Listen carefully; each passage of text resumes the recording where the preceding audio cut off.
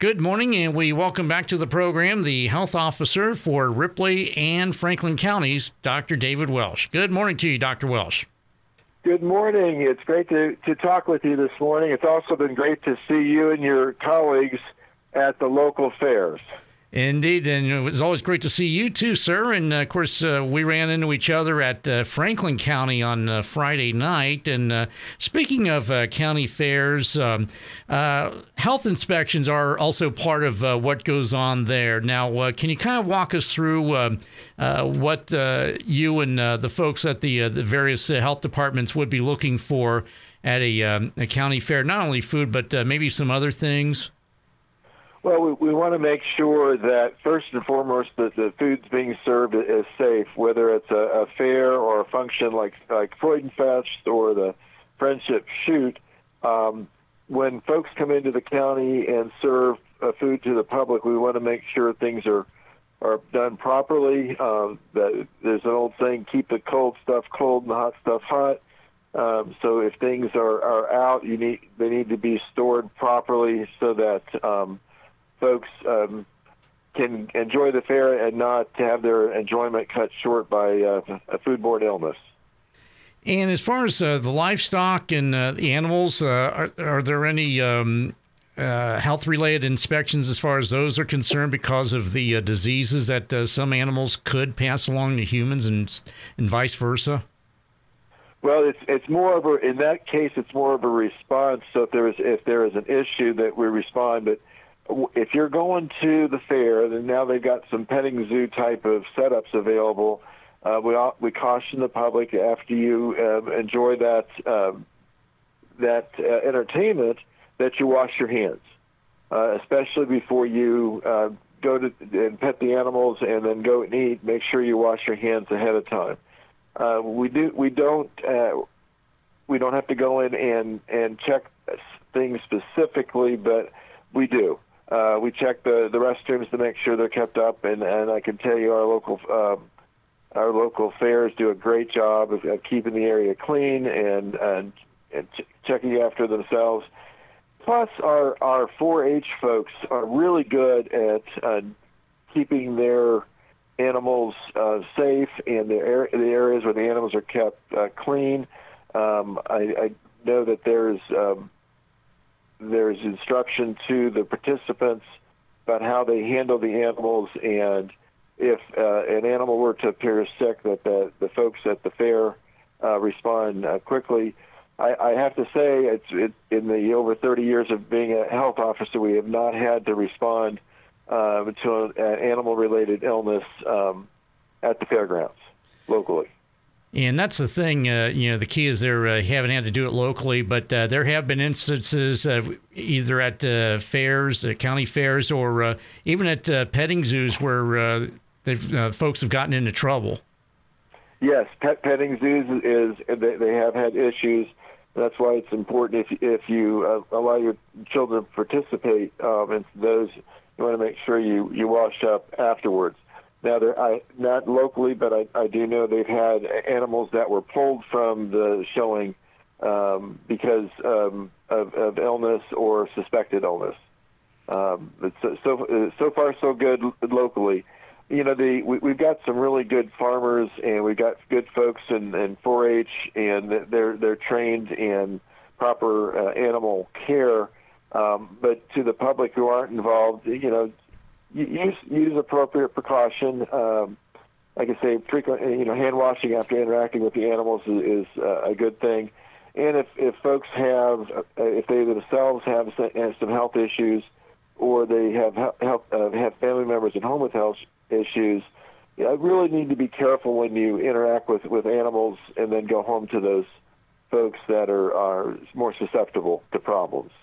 All right, so good advice there. And, of course, as we mentioned, we saw you at the Franklin County Fair, and I take it you've had a chance to get to the Ripley County Fair this week. I did. I visited some of my favorite food booths.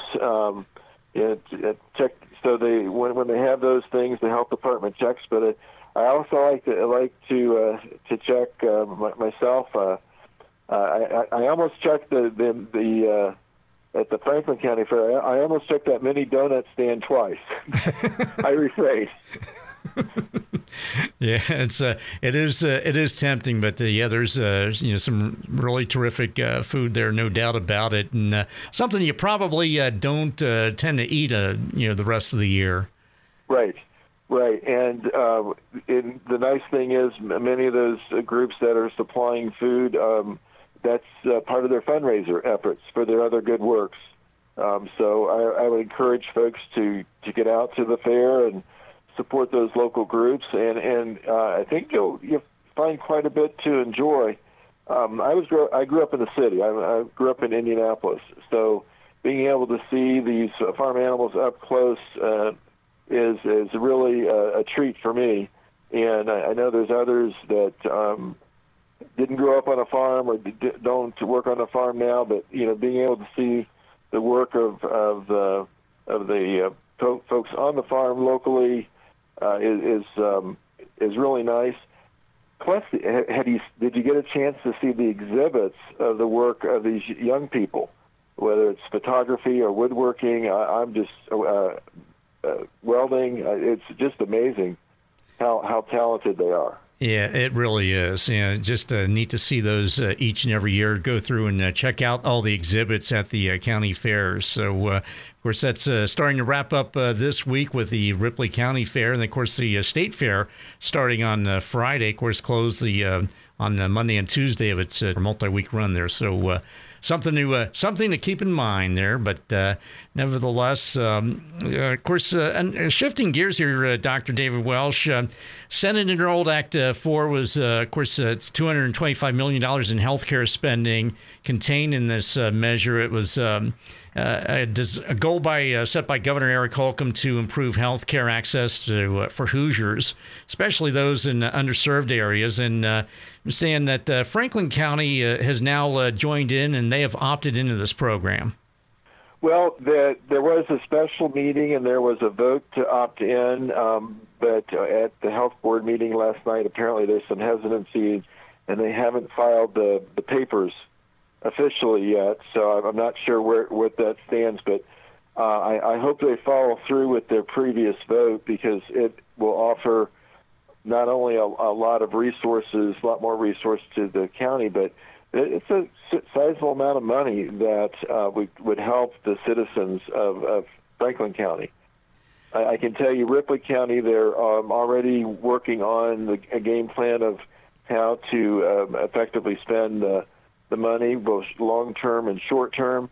I think there's some low-hanging fruit that both counties can utilize to help citizens, and then there's some long-term possibilities of things that can be done. One of the things that's nice about this program is all the activities don't have to be contained within the health department, but it can be things the health department does in conjunction with other stakeholders, whether it's schools, law enforcement, it could even be churches. In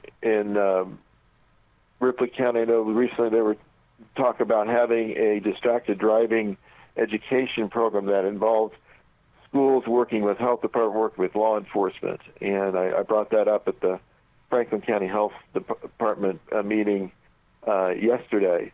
But there's a lot of basic things that could also help in getting education on Stop the Bleed kits, getting more AEDs in the community. And there is supposed to be a special meeting in Franklin County on August 4th with stakeholders to see what things would be on the list to be considered. And then, of course, the elected officials would need to prioritize and see which things need to be done in which order. So it's exciting times. I just hope that they follow through.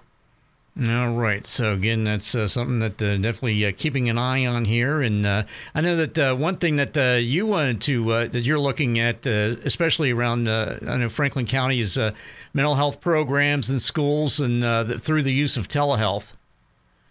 I think that's one of the areas that we can really get help. There was a special meeting a little over a week ago with commissioners and council members and some other folks, and there was a frank discussion about the need for that in our community. And one of the options would be to try to get access to to some of these services in the schools. I don't think we can get somebody to show up physically, but if we can get telehealth opportunities set up, that would be an opportunity there. We may be able to do similar things in the county, like, for instance, with the law enforcement folks. So Franklin County is a pretty place to visit, but some of the healthcare professionals, we don't get them to visit as often as we'd like. All right. So with that, we're going to go ahead and take a quick time out. We'll continue our conversation with Ripley and Franklin County Health Officer Dr. David Welsh right after this. Don't adjust your radio. The sound that you hear is your stomach. You're having trouble focusing. You can't recall your last meal. You're trapped in the hunger zone. The solution, Batesville To Go. Let To Go deliver a hot, fresh meal to your home or office whenever hunger strikes. To Go delivers the best food from local restaurants. Visit us online at togodelivers.com or call us at 812-727-8800. Batesville To Go. Big city convenience, small town taste.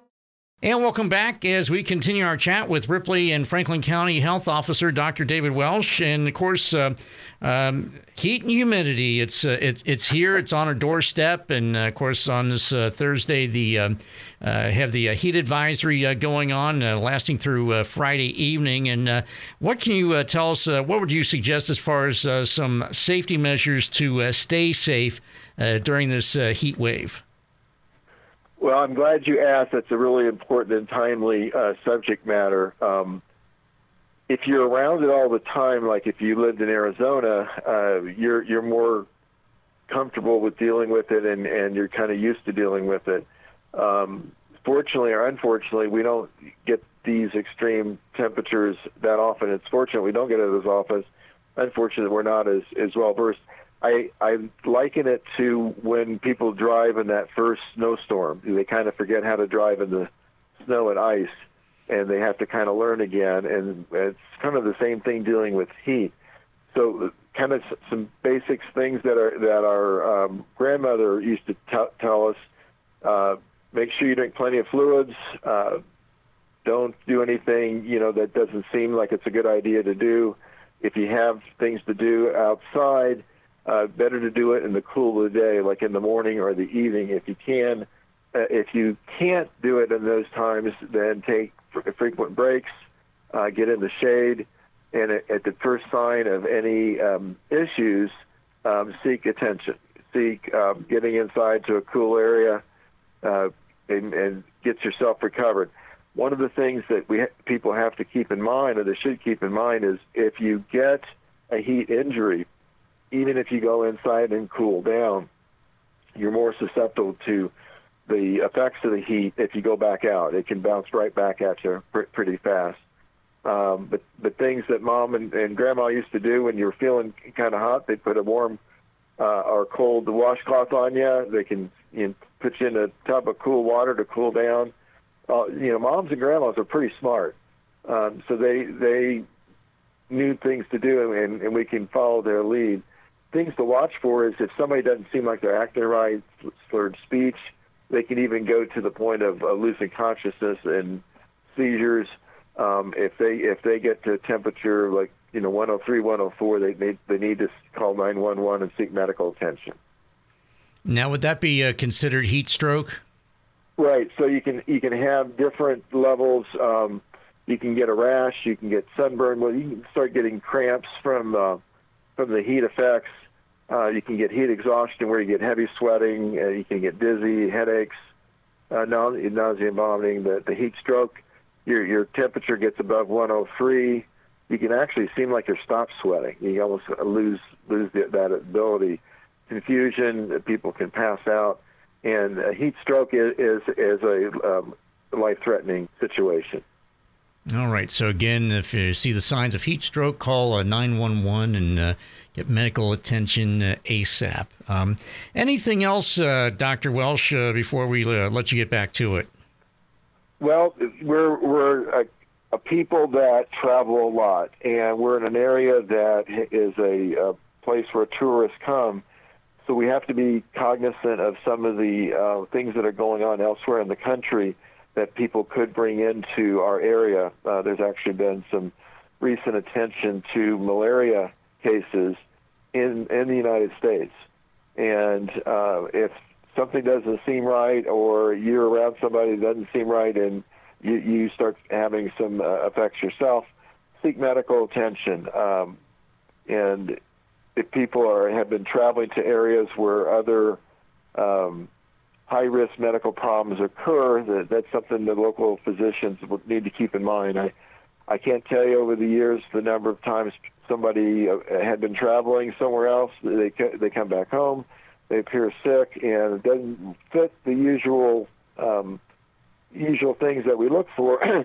I'll actually call a hospital at the locale where they had been vacationing to see what is showing up in that area at that time. And there's been times when folks would catch something that is easily handled at the vacation spot because they're used to it, but we're maybe not used to it here because it doesn't show up that often. Yeah, and I believe, we'd talked about this in the past, for example, some other diseases that people have traveled elsewhere around the country or around the world and brought them either back into the United States or back into their local areas. Right. So we're blessed with, for instance, measles and TB is under better control here, but people travel elsewhere where they don't have the same medical capabilities. They come back here, and we have to address it. And with the Public Health Commission report, one of the things, the new KPIs that the health departments to be looking at is intervening with folks with infectious diseases such as TB.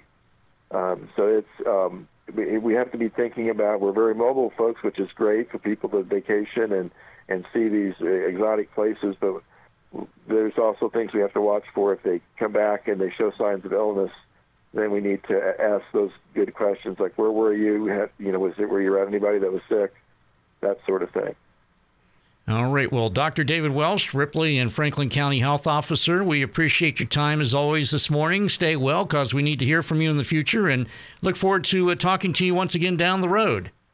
Well, thank you very much, and I want to thank WRBI for all they do for the community. It's a welcome sight when I go to the fair and I see that WRBI booth and get to interact and joke with the folks on the staff. And thank you for putting things out there. And I know recently there was some good information when we had that bad weather, and WRBI was right on top of things. I thank you.